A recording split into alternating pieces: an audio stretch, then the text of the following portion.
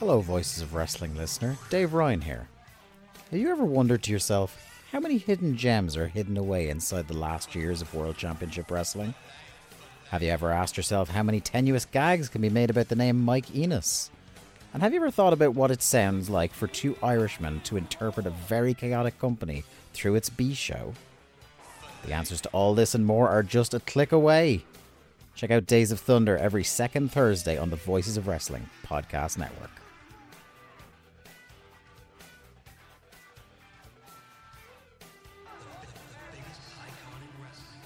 This podcast is a member of the Voices of Wrestling podcasting network. Visit voicesofwrestling.com to hear the rest of our great podcasts, as well as show reviews, columns, opinions, and updates across the world of wrestling.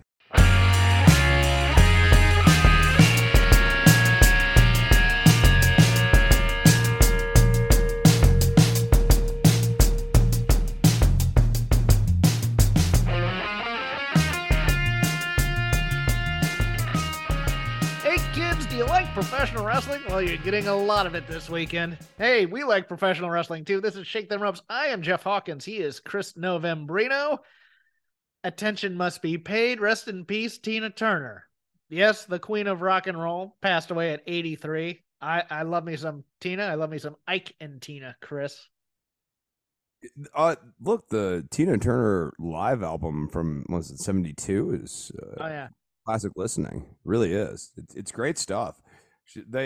They put together a really, really good band in the late 60s. Yeah, they called it a review, as a matter of fact. It was the Ike and Tina Turner Review, I believe. Yeah, it was a very tight band. That they were going for like James Brown levels of tightness with this band.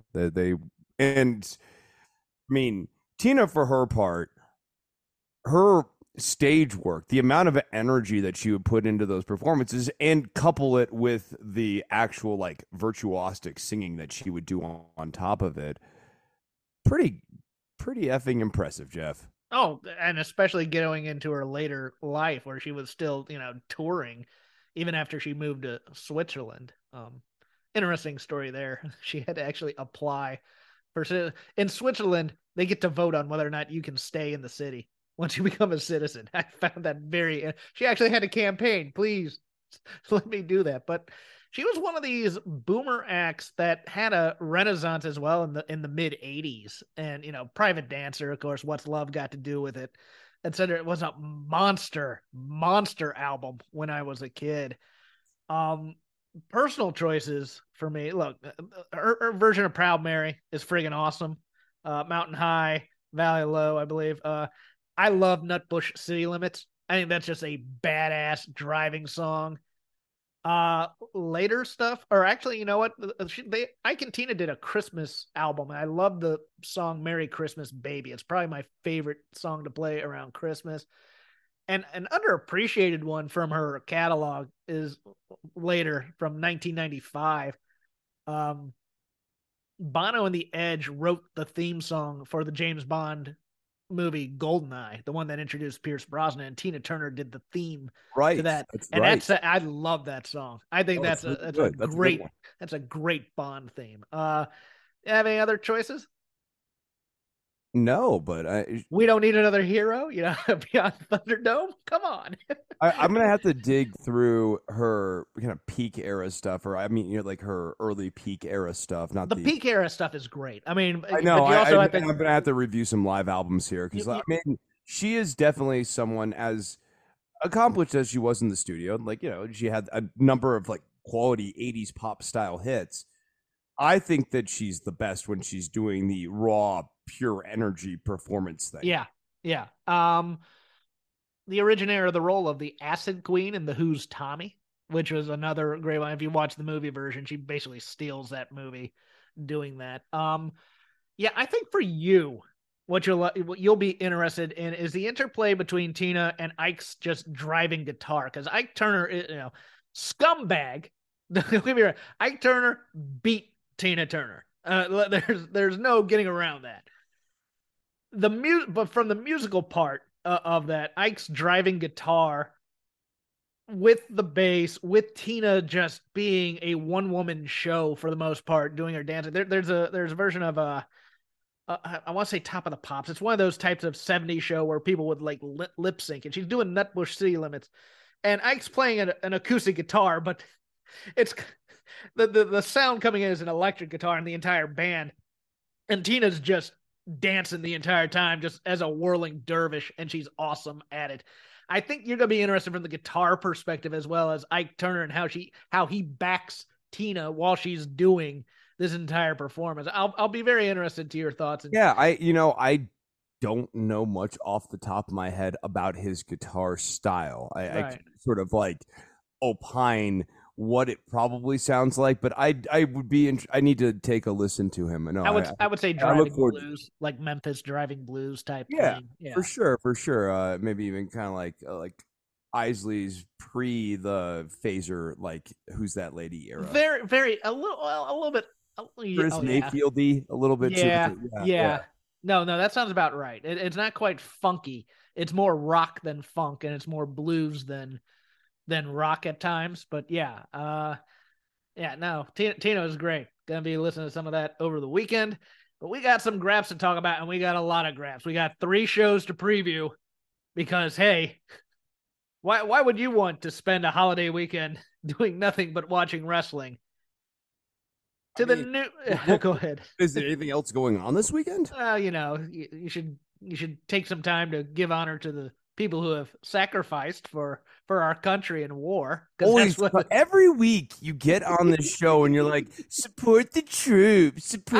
You're doing it again. Hey, you're doing it again. Hey, I take Memorial Day somewhat seriously. I'm sorry. Top of the news: Collision officially announced for a June 17th debut at the United Center in Chicago. Guess what that means, Chris? Just guess. It means you're doing a by the lake. It means you're doing a podcast from Mindy's. That's what you're. Yeah, it's Mindy's Bakery. It means probably that CM Punk is in the fold, and that tends to be the smart money. Our compatriot one, Joseph Lanza, intrepid reporter, doing some quality audio on the Punk situation. I'd like to read some highlights to you for your reactions. He says the Ace Steel issue was dealt with on Tuesday. I assume this is the Tuesday before the upfronts, which he says was a very ugly day. But by Wednesday, Punk and Tony were back on solid ground discussing booking ideas.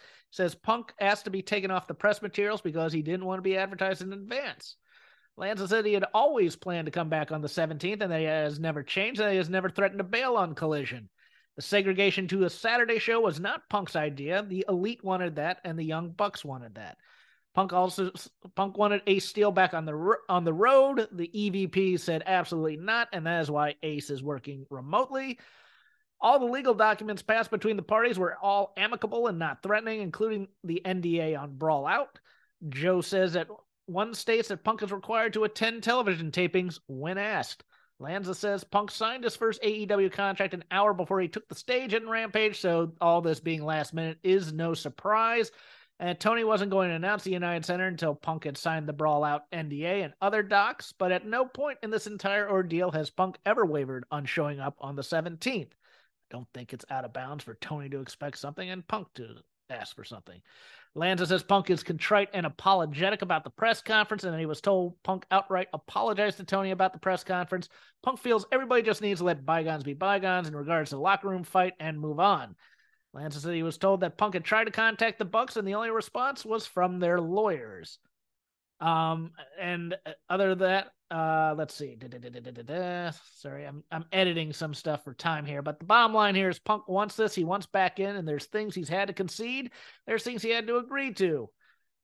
Tony Khan's racking up more W's than you think. The Bucks are racking up more W's than they think, and you could argue Punk is racking up the biggest W of them all because he's allowed to come back, but he's had to make some concessions, no doubt about it. He's not returning to, quote-unquote, his perfect world, but his perfect vision of what his return would look like. He's been banished to the weekend and not by choice. Lanza calls Collision the island of malcontent toys. It's the island of misfit toys. We've said that before here. Come on, Lanza.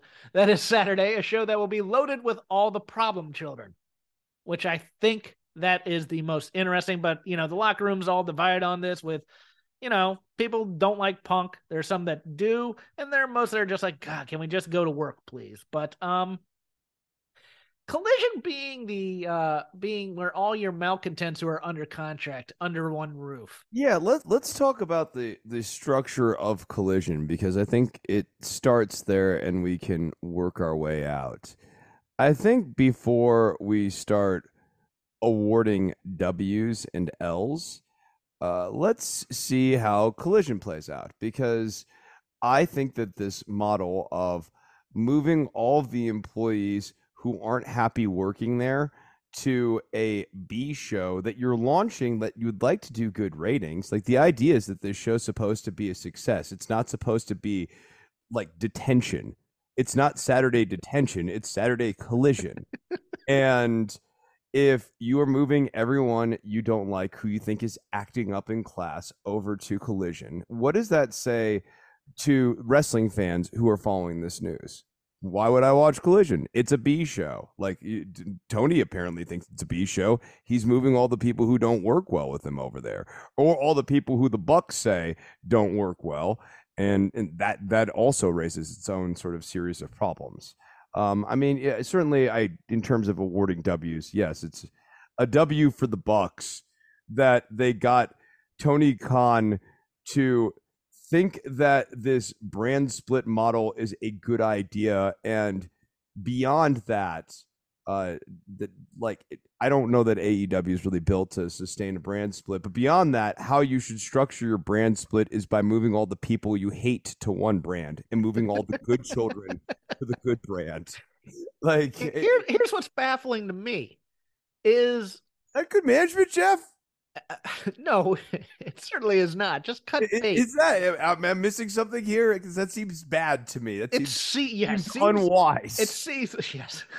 We're gonna re-sign Evilise. Oh, I'm hard on the guy, but we're gonna sign Tessa Blanchard. We're gonna sign Alberto Del Rio. Let's bring them all in. Let's bring every malcontent in the wrestling world in. But further to that, these are all people with bad will with your main fan base, because Tony prides himself on being Mr. Online Twitter Tony. And it's one of those things where it's like, oh, hey, we just had an entire reality show about AEW on TNT afterwards. And the 300,000 people or so who hung around for that all saw how people had a problem with Thunder Rosa. Oh, well, welcome back, Thunder Rosa. You're the center female on this show. They know that Miro and Andrade have had some issues with Tony because, the entire community is talking about it. Who is this show for? Because I get Punk fans may want to tune in, but are we looking for lapsed WWE fans who are looking for a more sports entertainment thing? I do like the idea of it having a distinct voice. I pray to God that it has a distinct, more wrestling voice than, say, than some of the but they're not building a brand to execute a voice. Yeah. They're building a brand to address locker room issues. And they're going to try to reverse engineer a concept around that. And I don't think that's going to work. Not the least of which is, what if these guys don't all end up working well together? Right.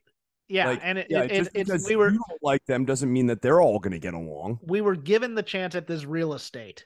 What do we want to put on it? Well, let's build the halfway house over on Saturday. And then, if it doesn't here's the other part, Jeff. At the end of the day, with this pseudo brand split, you have to run these pay-per-views. You have to somehow get this narrative universe to come back together, and then have all these misfit toys come and work on these cards, because they're going to want to work on the pay-per-view cards. The misfit toys are not going to be happy if part of being on Collision means you don't get to work the big shows with the big paydays. Yeah, you get the secondary pay-per-views that we're experimenting with right now. And if this show does low ratings, there's going to be even more grumbling. Like, you set us up to fail. Right. I don't think this show is going to be successful. That's me. I just think the cable landscape very quickly are going to start trying to protect their rep. Yes. You know what I mean? Yeah, they're not going to want to be stuck on the banana peel show. Right. They don't want to hurt their value if they want to go back, quote unquote, home to WWE. at least in the cases of Andrade and Miro. You know, I think Punk has enough pride in his work where he's like, I don't want to be stuck with a losing brand. That's why he didn't sign with AEW in the first place. He wanted to see if it would be successful. I just, and if you put things like, if we decide to put all the malcontents over there, I mean, I'm not saying FTR are malcontents, but they do have there is some backlash to FTR amongst the AEW fan base because of Dax's podcast. No, if this trend continues, then the Dynamite formula very quickly is going to be comprised of 4 things that amount to 75% of the show with very little else. And those 4 things are whatever the Elite's doing right now, which will get high billing, not always top billing, but in the case of this pay-per-view, it will be top billed. You have Orange Cassidy, who is going out and doing the workhorse thing. I like the matches. They're a bit long for me, and they're usually taking up about 20 minutes of like real time when you factor in commercials, like 15 to 20 minutes on average. You have MJF and whatever MJF is doing at the time here. And then you have Jericho and whatever is going on with the Jericho Appreciation Society, whether it's a new hat or cool pants or a neat new tagline, or destroying Ricky Starks. We usually allocate a good 10 to 15 minutes to that, generally speaking. And that makes Dynamite, a 2-hour show, a pretty tight window. Oh, by the way, you also have to do stuff with the women. And I'm not saying that the Saraya Tony Storm stuff is lighting the world on fire, but it's getting time, and it gets time reliably on it. So then it's not really a great mystery to me that people like Swerve or Keith Lee, just to name like 2 off the top of my head, don't have an easy way to get back into the mix here on Dynamite. And I see those problems getting worse. If anything, I think, if you don't work well with Jericho or the Bucks, I think the Bucks might get, the idea that a suggestion you can give Tony Khan is, I think these guys would be really great on Collision. Yeah, and I'll even further your thing. On Honor Club tonight, they ran an episode of Ring of Honor. 18 matches, Chris. 18. That's ridiculous. And it's all the guys you think, because it's all the guys they've signed. We have all these bloated rosters, and we can't fit in time. And part of the reason is we just keep signing people to sign them, to have them under contract. We just signed another act this week, by the way. Get to that in a moment. And we're gonna let them cook every week on TV. And you're just gonna have a big giant roster of people backstage doing nothing. And I just kind of feels like on one hand, it's like I'm rooting for the boys. It's good that they're all getting work. But on the other hand, in my own industry, it's like, if a restaurant is hiring bands and they are just playing for the walls because there's no customers, obviously I want those bands to be getting that work, $300 a night, but it's sort of missing the point, right? Like, if you're not actually playing for people, if you're not actually really wrestling for people, and I mean, okay, yes, Honor Club, I'm sure, was taped in front of a live audience of upwards of 200. But like, if you're not actually doing it for like real numbers, you're missing part of the exercise, in my opinion. AEW Detention would be a hell of a name for this show. I mean, that's what it is. like I think we're not calling it Collision anymore. We're calling it Detention. Purgatory. On probation. Detention. They're the Breakfast Club. This is Tony Khan's management style. It's let's get all these people who don't get along, who are all really different. We have CM Punk doing it's a Judd Nelson, right? That's the leather. Yes. Okay, all right. And then we have Thunder Rosa, and she's doing Ali Sheedy. Oh, no, she's Molly Ringwald. She's here, Molly I think. Ringwald? She's Okay. Molly Ringwald. I don't remember I remember Ali. She was like kind of more the broody one. Thunder Rosa kind of strikes me as a little broody. She might be a little broody, but there might be like let's put Abaddon in the Abbott. There you go. There you go. Yeah, no, that she works as the Ali Sheedy for sure. This is great, and then we need to have. There's a jock, right? That would be Yeah. Well, we can put Andrade there or Miro. Yeah, Miro would be good. I think Miro would be great as a jock. Yeah, Yeah, Miro. yeah. And then what's the we need the nerd? Is there a nerd? Yeah, there's a nerd. Okay, who's a nerd? I mean, there's plenty of them. I know. Well, give me a nerd. No, I'm saying like, yeah, like. You want Pete Avalon in there? Right. Okay. There you go. Then Peter Avalon. I mean, I don't know. Is he persona non grata? But like, I think he's like per contract basis. Maybe we could go with who's too smart to be doing the level that they're on right now. Who's criminally under? Let's put Starks in there.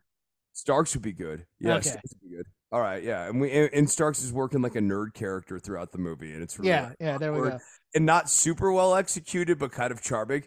Okay, so we got that. We got Tony Khan as in the Paul Gleason principal character. Who's the John Capellos? Who's the janitor? Yeah, and Tony Khan. Oh, that's Sting. Sting comes in because I used to be the star in this place. I am the eyes and ears of this organization. Tony Khan. You mess with the bull, and you get the horns. Oh. I think we got a winner here, Chris. It fits right into the TBS oeuvre. Book it. Other news: injuries abound in women's wrestling right now. Some of your favorites sidelined for a while. Mercedes Moné broke her ankle at the or it's assumed she broke her ankle. She injured her foot at New Japan Resurgence on Sunday night here in Long Beach. In the match against Willow Nightingale, they called an audible, had Willow pin Mercedes there. I had thought she was a possibility to show up on a Sunday in Vegas, given Los Angeles's proximity. Looks like that'll be probably out.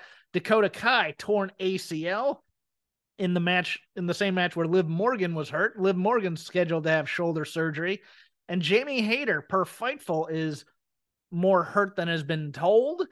And that Sean Ross Sapp quotes expects a bit of a paradigm shift in the women's division in the next 5 days. Chris, any thoughts? More like Jamie Herder. Am I right? Bazinga. Novi is back on the board. All right. Also, I think that the audible with Mercedes Moné and Willow Nightingale is really interesting. That it gives Willow a chance to maybe do it. I'm not getting the push that Tony won't give her.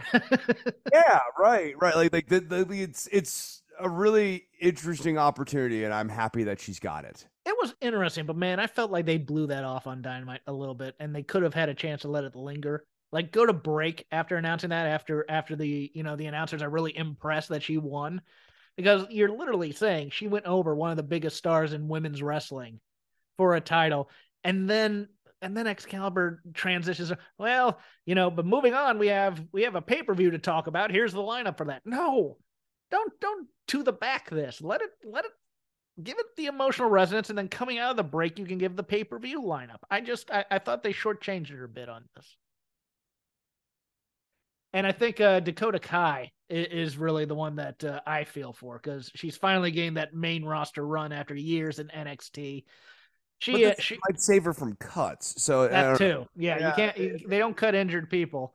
Right, and there's probably a round of cuts coming here sometime in the summer. It does throw a bit of a monkey wrench in the split plans of Damage Control, but I could also see them bringing somebody up from NXT who's no longer in line for this tournament, possibly even Roxanne Perez, as soon as next Friday. Possibly. I don't. Bailey get JC Jane into Damage Control. JC Jane would be a good call too, or even Cora Jade. I mean, Bailey has this group of women who adore her in NXT, and they're all kind of her, they sit at the foot of the learning tree when she comes down to the PC. So, any of those would be a good choice as well. And one last thing, it was announced during Dynamite, Mark Davis and Kyle Fletcher, aka Aussie Open, are now officially all elite. A little bit of a shock because we thought they were under contract with New Japan, but this might just be for American dates. Mark Davis currently out. At the same New Japan Resurgence show, Aussie Open relinquished both the IWGP and New Japan Strong tag team titles. Anything? I got nothing on that. Okay, yeah. I think they're a good team. I think it's another team that has really good, smooth matches. Okay, great. Let's see. They're flavorless for me. They're a bit flavorless for me too. Right. There was nothing wrong. Kyle Fletcher is part of Aussie Open, right? Yes. Yeah. Nothing wrong with Kyle Fletcher. Solid match. Yes. Never thought he had any chance of beating Orange Cassidy, so it got long in the tooth for me. Like when I don't and think the number of pile drivers in there where he's like, "Oh, come on, guys." Yes, and I don't know, like these matches lack flavor for me. A little bit, yeah, and I think also that's it's they're doing damage to Orange Cassidy, but at the same time, nobody's giving that kind of angry, I'm trying to hurt Orange Cassidy so I can pin him type thing. We're doing moves to Orange Cassidy that look bad. And they've gotten away from the story I thought they were telling, which is that Orange Cassidy was getting more and more beaten up match after match after match. He was doing this workhorse thing, but as an interesting twist to the normal workhorse presentation, in this case, the workhorse breaks down. I like that. I think that's a really interesting storyline. They're not telling it, but I would agree. I wish they would at some point, because that's a very interesting and compelling babyface story. You're rooting for this workhorse, but you know that each race the horse is getting more and more beaten up. That said, the rest of tonight, it's going to be mostly Lazy River, even though it's not going to be that lazy, because we have cards from both the main roster of WWE, NXT, and AEW to preview. We will start with the first one chronologically, Night of Champions, live from Jeddah, Saudi Arabia. A little bit of shocker of the roster that's going over there, but here goes nothing, Chris. 7 matches on the card currently. Starting with for the WWE SmackDown Women's Championship, Rhea Ripley versus Natalya. Come on. No, this is a tough one, right? I mean, about it, right? Natalya is a member of the Hart family. This is a valued member of the company. She has given countless time and again. I will not be stifled. Not on my own show. Not now. Not today. Speak your truth, Chris. Speaking about Natalya. Natty's winning the belts. No, okay. No, she's not. The other women's championship title, Bianca Belair versus Asuka, which I think will be a fun match, but man, it's like Asuka just goes back. Asuka just do crazy stuff. Okay, cool. Here we are. Any chance they take the belt off Bianca here? I don't think so. No, I don't either. Let's get all the women's matches out of the way, even though I like the women's matches here. I think there's absolutely no drama to it whatsoever. Becky Lynch versus Trish Stratus, who will have to wear a shirt. It'll take away half of her character in a singles match. I love Trish, but this push has been all about her boobs, and it's ridiculous at times to me. But I think this will be a fun match. I'm interested in this match because so far, Trish has not dazzled in this return. And because people want to cheer her. It's ridiculous. I'm talking Chris. about when she's doing spots and stuff. Well, she's 46, Chris. Come on. I get that. Okay. So the point here is Becky has the challenge of getting Trish to a good match. Yes. And hopefully not wear those glasses that she wore on Monday. Yeah. I know that she's an advanced talent. Yes. Jeez. Yes. Jeez. Okay. Trying to accuse me of ageism now on my own show? Look, I've been accused of worse, so you can take some heat occasionally, Chris. You're the lovable one of this half. Love me. In another just why are we doing this? And this is going to be some interesting trolling on behalf of the WWE. Gunther versus Mustafa Ali in a singles match for the WWE Intercontinental Championship. I'm telling you, baby. I think it's going to be fun. I think Gunther's going to chop the crap out of Mustafa Ali. I think that'll be enjoyable. It will be really interesting to see if Gunther and Ali can get the crowd to get really behind Ali. Yes. That to me is going to be the real. And there's no way in hell that's going to happen. I don't think, because or they're going to get mad. They're going to turn on this match if they. It's a really weird booking choice, right? Like if you're not going to have Ali going over, what is the crowd psychology exactly that you're trying to work here? You want the crowd to root for the underdog. In this case, the underdog is a person of Middle Eastern descent, and he is going up against the extremely German presented Gunther. And you're doing this in Saudi Arabia. We're rooting for the German because the German heel with the Saudi Arabian crowd's going to be really excited about the German heel. The Ottoman Empire. Come on. The crowd psychology here would be it's fascinating. Behind Ali and try to will him to a win here. A surprise win over Gunther, in Saudi Arabia with this crowd like wildly behind the guy. No, but I could see Vince being fascinated with going, okay, we're going to take a man of Middle Eastern descent. He's going to be the heel going in, but I want the crowd to root for him. And then I want them to get mad for the heat because Gunther beat them. I'm like, that is some 6D chess, Vince, that ain't gonna work in any place anywhere. It's fascinating to me too, like how far afield we've gotten from the first show where it was all about appeasing the government and thus trying to book a very crowd-friendly show to Gunther versus Ali, a match that Ali almost certainly is going to lose. F it, give them a card, and we give them just this dreck for the most part. I mean, nobody. Oh no, Natty's a seasoned vet. She might have a chance against Rhea Ripley. Whoa, yeah, incredible contender. For the world consolation title, Seth freaking Rollins versus AJ Styles. Probably gonna be a hell of a match. Yeah, I know. Seth Rollins is getting the first. Seth is winning this one as well. I mean, it's just funny how half-assedly they brought AJ Styles into the mix because they just wanted to make sure they had a hell of a match on the card.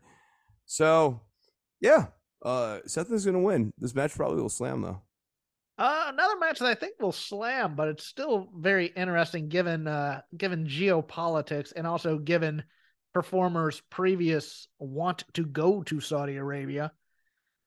For the tag team titles, Kevin Owens and Sami Zayn in Saudi Arabia versus the bloodline of Roman Reigns and Solo Sikoa with Paul Heyman on Roman Reigns' 1000th day as undisputed champion. Chris, are we taking the titles off Owens and Zayn? Because I think so, we are. Didn't Roman have the title, though, on SmackDown? Wasn't he holding it? Yes, but he can't lose the undisputed heavyweight title. They can Kevin Owens and Sami Zayn are the only titles. I thought they were holding the tag titles at the end. They are holding. Oh, you mean no? On SmackDown, the go home, I thought they were holding up the tag titles. Am I just like completely constructing this in my mind? I'm trying to remember. I think stuff. I thought that Sammy and Kevin got the better of them, but maybe I'm wrong on that. The go home was taped already. It's going to air Friday, so we'll see about that. But I mean, just what's your inclination here? I'm going to say Owens and Zayn retain. Feel good thing. You think especially after the Mustafa Ali thing. Okay, hear me out. I got one for you. Owens and Zayn retain because the Usos attack Solo or Roman, or something accidentally happens when they're trying to help them win it. Because That's kind of how I was seeing this go. Like, I mean, it would be real interesting if this was Jay's breaking point, and that was the big angle of this match. well, I think we're pivoting to Reigns and Sikoa versus the Usos, and maybe Owens and Zayn find another team to feud with. Maybe like well, they've already had matches with them, but boy, I Well, no, cannot. this is good because I mean, it's interesting in the sense of Heyman is working with all these heel factions, so you do ultimately have an intriguing babyface storyline of Sami Zayn, Kevin Owens, and the Usos finally all uniting to go up against the neo-dangerous alliance that Heyman seems to be formulating.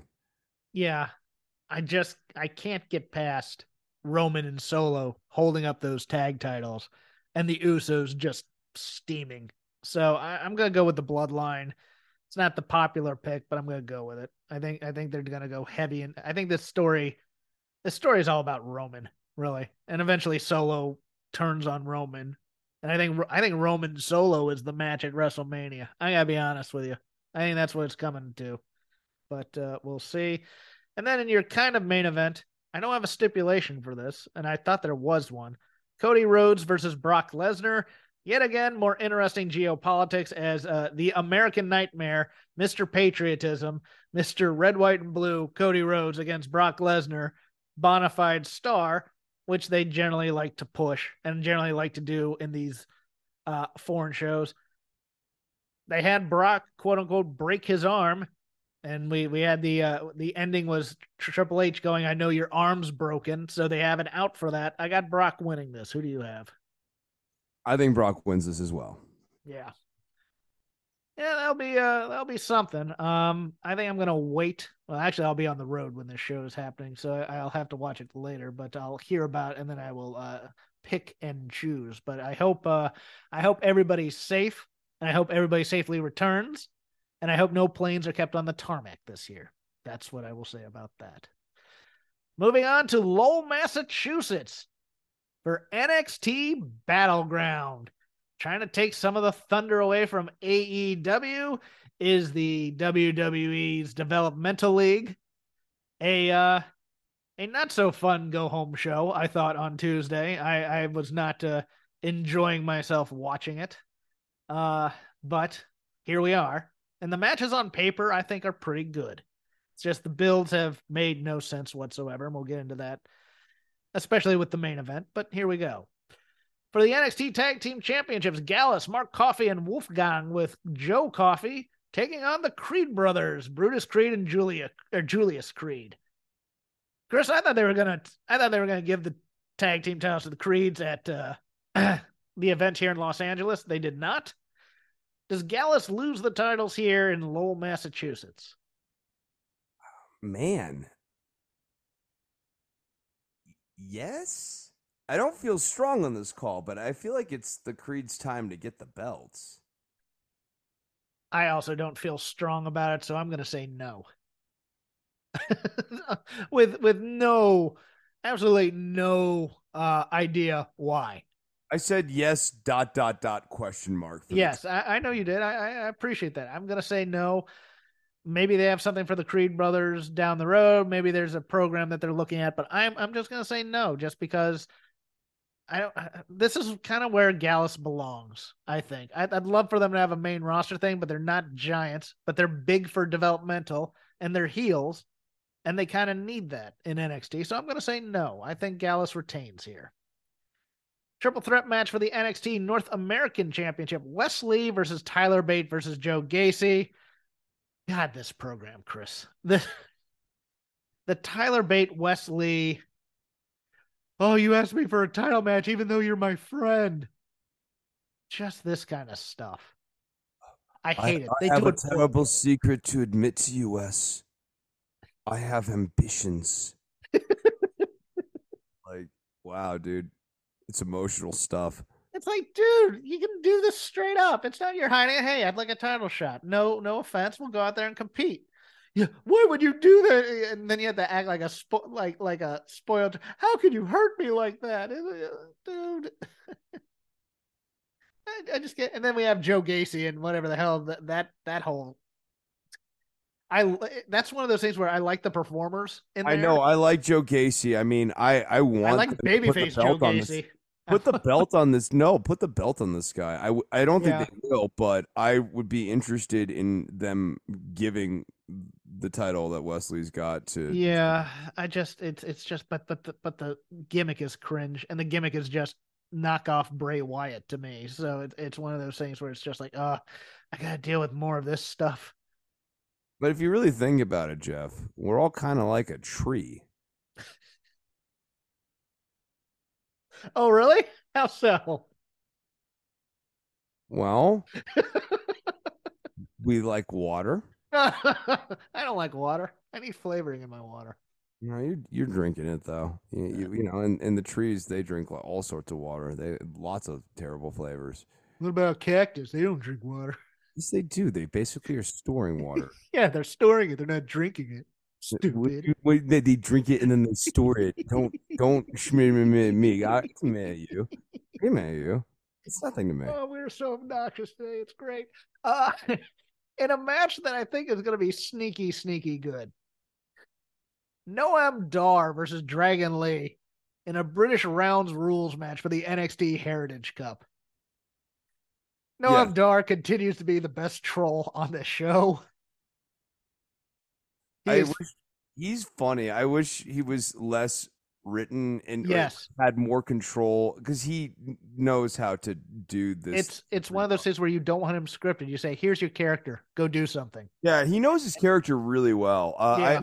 You were less into the Supernova sessions on NXT UK than I was, but I liked them because Dar was so settled in on his character that he would routinely make those very funny.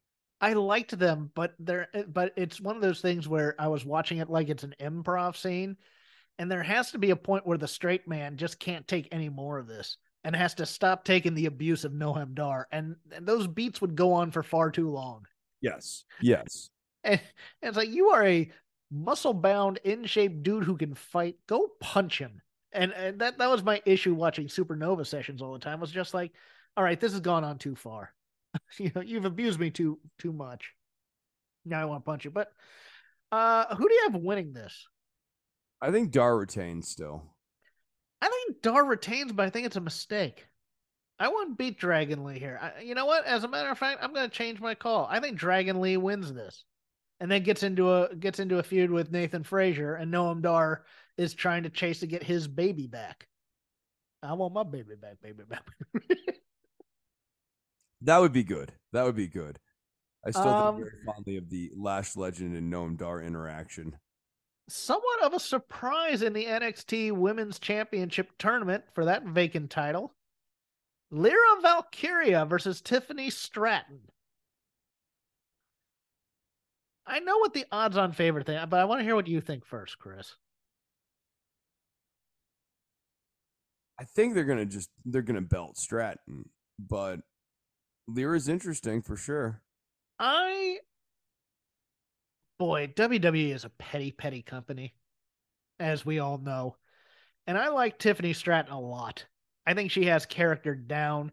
I think most of her moves are pretty good. I think she's starting to get it. But there's that part of me that lingers that knows how this company feels about certain types of publicity. And Tiffany Stratton did a interview about the draft, where asking if she wanted to be called up, and she said no, because she wanted to learn a little bit more psychology first. She wanted to stay down and really, learn things. Now, I don't know if that was a Fed line to her. If it was, that's cool. If it wasn't, I could see this management going, well, see, she doesn't want the brass ring. We need to punish her a little bit. And they have a weird fascination with this Lyra Valkyria character. I don't know what it is. I mean, she's doing Sybil Danning from Battle Beyond the Stars. She's doing the great warrior put here on Earth, and kind of doing fish out of water thing with the grand speeches and stuff. The logical call is Stratton to have a strong heel champion again. But we went through that long Mandy Rose reign. I could see them putting it on Lyra Valkyria just for like a month and then giving it to Stratton on a random NXT here. So I'm going to go with that one, I think. Okay. And then in what has been a baffling build to me, but will be a great match, Carmelo Hayes with Trick Williams defending the NXT Championship against Orange Braun Breaker. Now, Chris, correct me if I'm wrong here. Carmelo Hayes cheated to get this title, correct? Yes. Didn't didn't he like? Yes, it was Trick Williams involved. Trick Williams came out of the crowd, I believe, and got involved in this, didn't he not? Right. So And how then is he the honorable one in this feud? it's just that Braun has decided that he's upset about it the next day. And we're just gonna kill half the roster while Braun plays heel. That's the weird thing is I love Braun's spears and I love Braun's power. I do not, and I actually kind of like the vignettes he's in, like the barbershop thing. I thought that was kind of a cool, sense of dread and stuff like that. But I don't buy Braun as a heel. He's too likable. He has too much of his dad in him, to be honest with you. He has a lot of the Rick in him, and not a lot of the Scott to me, because he seems goofy as a heel at times. He needs to be more of a brat. I just don't want him to talk. I think that might be it.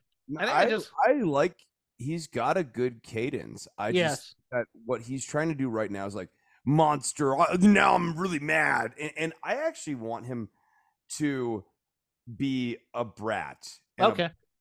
That like he's upset that he didn't get his own way, and he's gonna take it out on these people, and he's gonna bully them and stuff. But like underneath the bullying and the menace and the physicality, the brutal spears is a brattiness. Kind of like a male version of Charlotte, where it's like, I'm a Steiner, I deserve all this type of thing, or is that a little bit too heavy on it?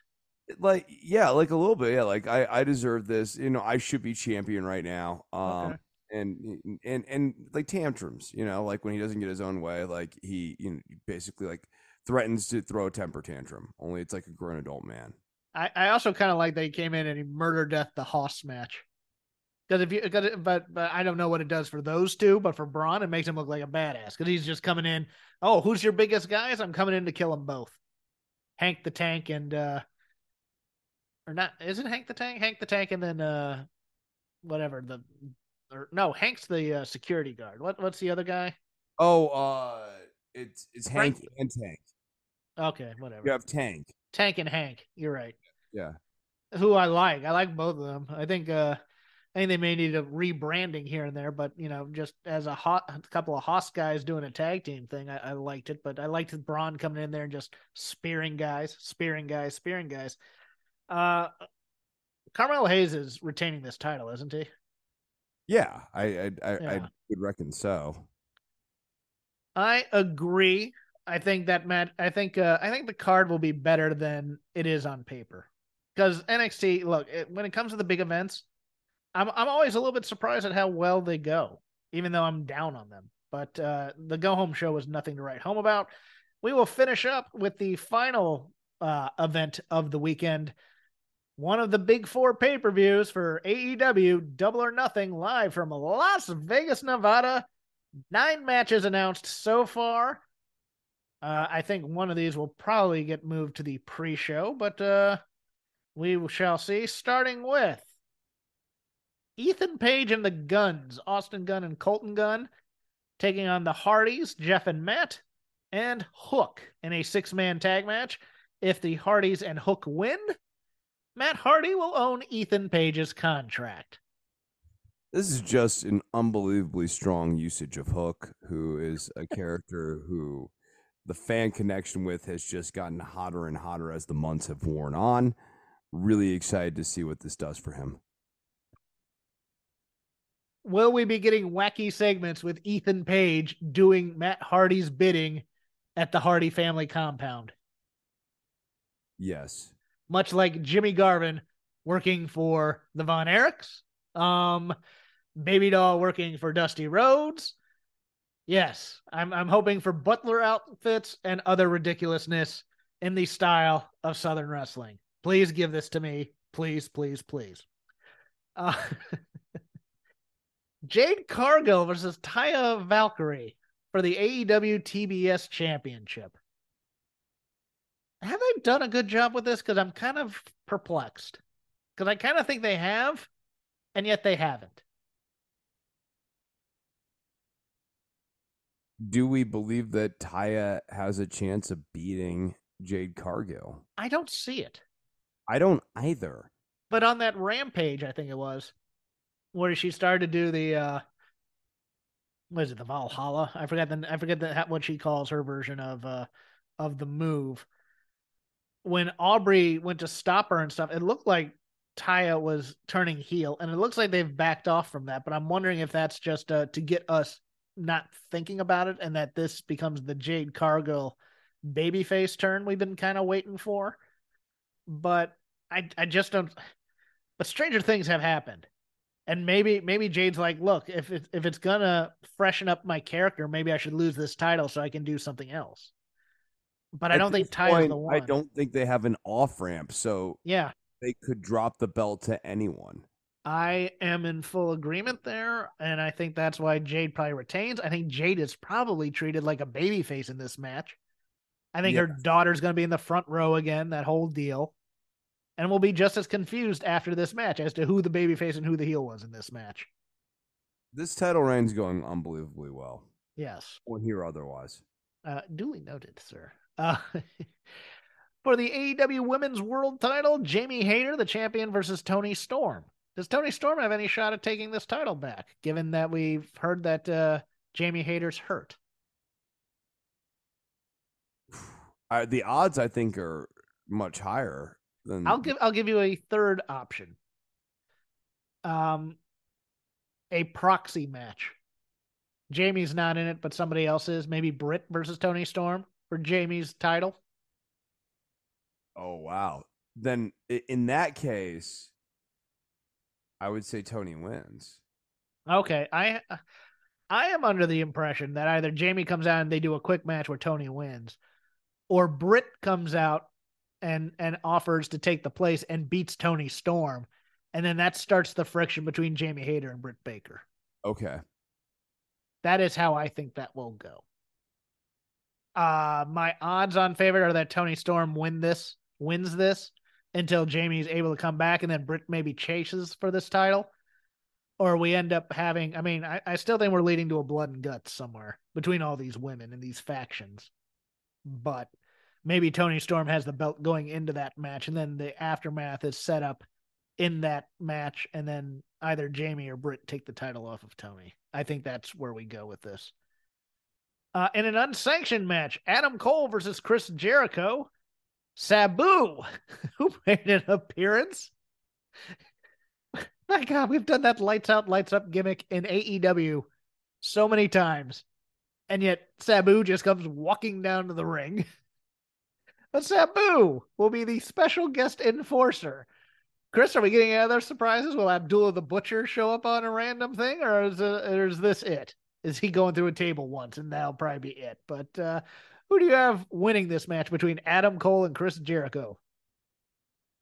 Adam Cole wins it, and I think at some point Sabu turns on Jericho. You know, like Jericho's trying to like. Oh no! Sabu's teaming. Sabu's in the helping Adam Cole in all this. Okay. Well, I wasn't. I thought it wasn't. He's not the referee. He's just he's an enforcer for Adam Cole against the JAS. I see. Because Adam Cole said he called up a friend. Right. That's right. Yeah. And we all thought it was going to be Bobby Fish. It turned out to be Sabu. I think Sabu's getting one last bump. I do. I think he's going through a table. I think he's putting 2.0 through a table at some point. But I think Adam Cole wins. Yeah. And we'll see if he is the first person to escape a Chris Jericho program better off than he came in. Right now, Roddy Strong looks like he might be a big beneficiary out of this. He won a match. Yeah, he did. I mean, he looked really good too. Yeah, I think those two as a kind of a tandem unit for right now look pretty darn good. So see, it can happen sometimes. Yes, we're sometimes wrong, or at least incorrect. No. I'm just saying, like, sometimes people can escape the vortex. Blackjack Battle Royal. 21 men. One of them's Orange Cassidy. No one else has been announced other than, oh, yeah, Ricky Starks and Juice Robinson and Jay White. Does Orange Cassidy come out of this with the title, or do we get a surprise and that's how they get the belt off of him? I think he retains. I do too. Although all I'm thinking of is Juice Robinson yelling Ricky like a deranged Lucille Ball wanting to go to the club. Ricky! God. I hear that in my nightmares, Chris. Uh, Club Gold, clearly the strongest and best iteration of Bullet Club yet. yes. Yes. Wardlow defending the TNT Championship in a ladder match against Christian Cage. Luchasaurus will be there. Arn Anderson will be there.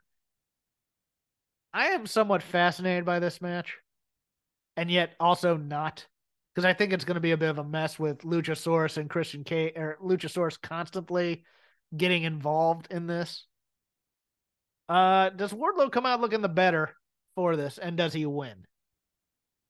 Yeah, I think Wardlow wins because I do too. I think Christian and Luchasaurus are going to be reuniting with an old friend here sometime soon. Ooh.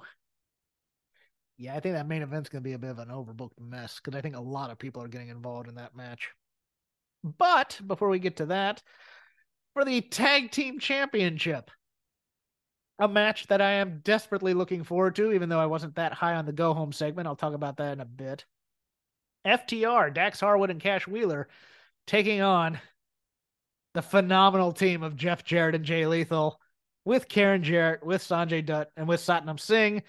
Mark Briscoe, special guest referee. I liked the second half of that. I liked Mark Briscoe just giving no Fs, and then that moment with him and Lethal, because you can see Lethal's not all in on this. The part I didn't like was FTR being such jerks to Mark Briscoe. Where it's like, yeah, it was an accident. Shake my hand like a man. It's like, dude, you accidentally pile drove me. How dare you just tell me bygones are bygones type of a thing? And I think that was kind of the point. I don't know if there's going to be some fractioning going off here, or if FTR is eventually going to turn heel and join Punk in a stable or whatever. But that part came off false. But I liked Mark Briscoe here. I don't know, this group of, you want Island of Misfit Toys. This Jeff Jarrett stable, and I love them to death. And I kind of want them to be cheered, to be honest with you, but because Satnam is amazing. But do you have Jeff Jarrett and Jay Lethal having any chance of taking these tag team titles? No, I think that Lethal and Briscoe are going to be kind of spinning off into a team out of this. I agree. I can That's see where Jeff Jarrett going off with FTR. And maybe, Sanjay and Satnam doing their own thing. But, Jarrett and Sanjay are just great. But yeah, I can see Lethal and Mark Briscoe just going their own way and saying the hell with all of y'all at the end of this. Very much. And I think what they've done with Jay Lethal has been great, to be honest with you. Yeah, I think Jarrett and the heel team is going to go too far, and like Lethal's finally going to see the light and complete the face turn. Chris, what's the last match to go on this card? Is it going to be the Anarchy in the Arena? I think it's Anarchy in the Arena. I think you have to, because I think it will overshadow the four-way if you don't.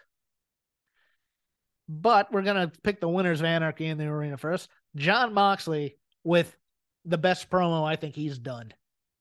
That first promo, that first serious, almost Horseman-esque promo in the back where he's talking about violence and professionals. It was very Arn Anderson-esque, and I loved it. That's the Jon Moxley I want, not the guy with his shoulders being Heath Ledger's Joker type of a thing. I love intense Jon Moxley. Bryan Danielson, when he's not corpsing, is very good, and Claudio and Wheeler just being muscle and silent. I think this is a great Horseman-esque stable. I love the Blackpool Combat Club. Do they beat the Elite in Anarchy in the Arena? I think they do. Do you think Don Callis is involved in any way? Yes. I mean, I think Danielson doing the I had no idea thing a few weeks ago, the way he was saying it sort of suggests that he knew that Callis was involved in this somehow. And I think that the Blackpool Combat Club and Elite story will continue. And this is a good, the heels winning is a good way to have heat on this. Yeah, It also occurred to me that a returning Mr. CM Punk would be a wonderful fit in this iteration of Blackpool Combat Club. Yeah, but I don't think that's not going to happen. It's not going to happen. Which is like, look, unfortunately, a failure to manage. Like, if you can't get CM Punk into your top heel faction because of politics, that sucks. Yeah, I think there are players to be named, but I think they're both Japanese. I think Takeshita. Yeah. I think Takeshita's involved, and I think Kota Ibushi somehow makes an appearance at this card.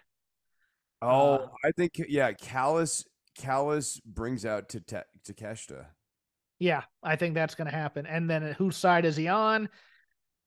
And then you find out he's with Blackpool Combat Club because that's what Don has done. Then maybe Ibushi comes out to help even that, but make the save, but after a defeat or something to that effect.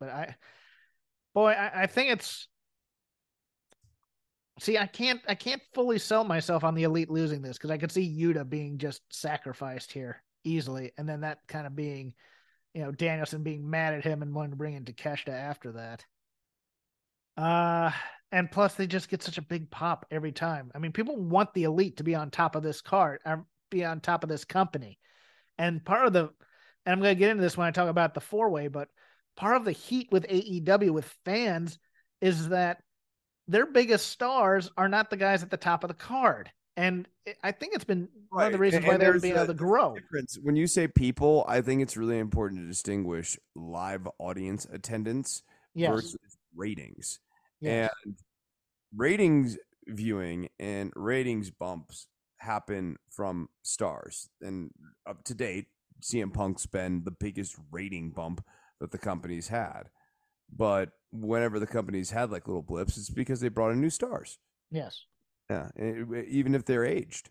The Elite are 4 guys who are very good wrestlers, but not particularly strong characters. Of the 4, the strongest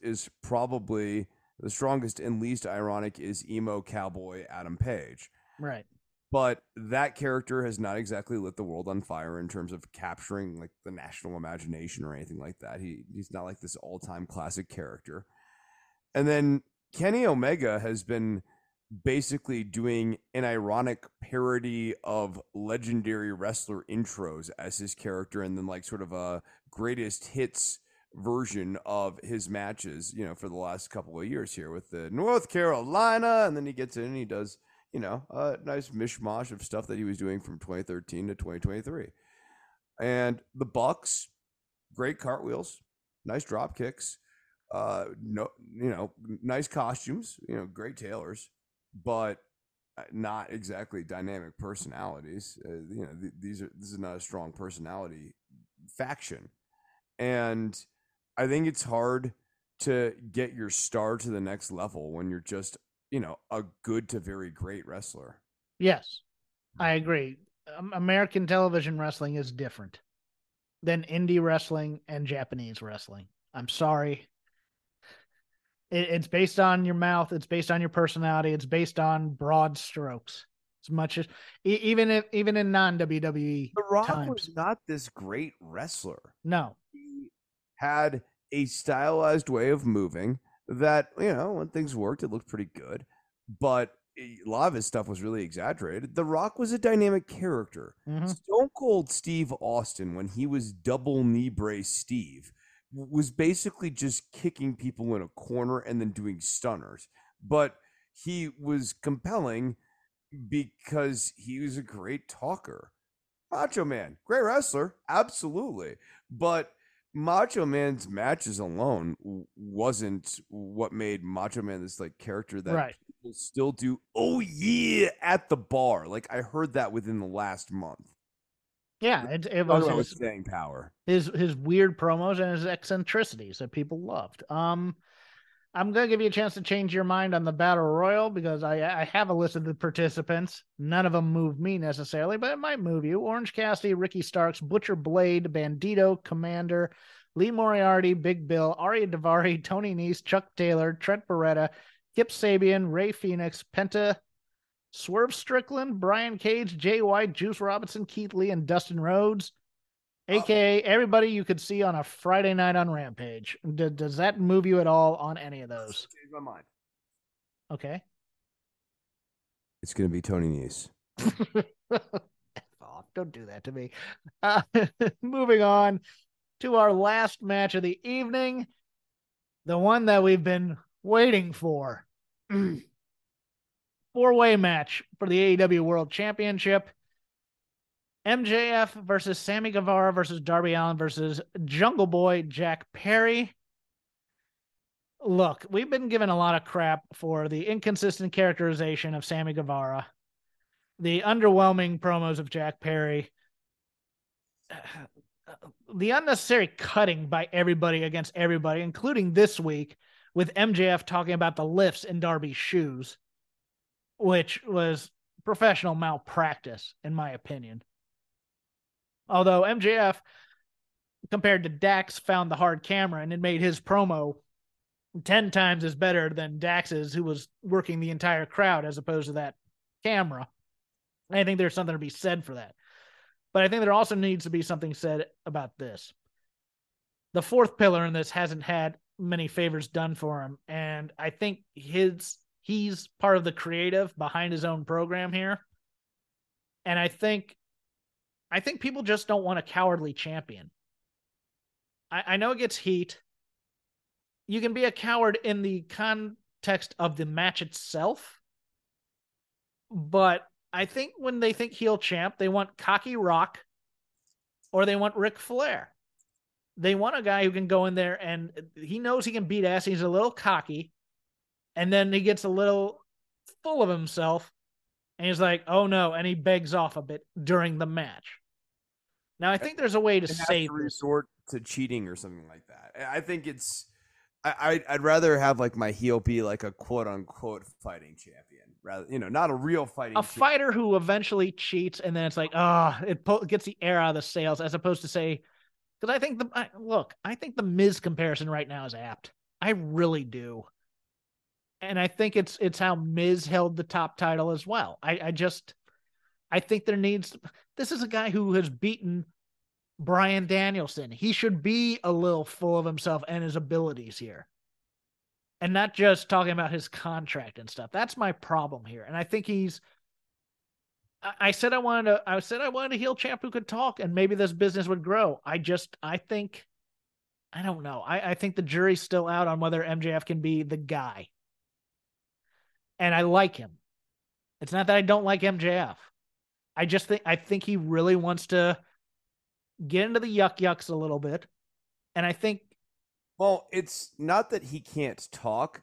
It's that sometimes the style of promo that he is doing is not really the best choice for the moment. Right. And that happened a lot during the Danielson program. And I would argue that that's kind of happened a fair amount here in this program as well. And then, like inconsistent characterization of Sammy Guevara. I think he's doing a nice job as a babyface this time around. I think like this is a nice natural transition to a babyface character if that's where they're trying to go. I don't think they are though, Chris. I think here's what I think is going to happen. I thought that this match was a vehicle for a double turn. You're turning Guevara and you turn Perry heel. Here's how I saw the climax of this match sort of playing out. Okay.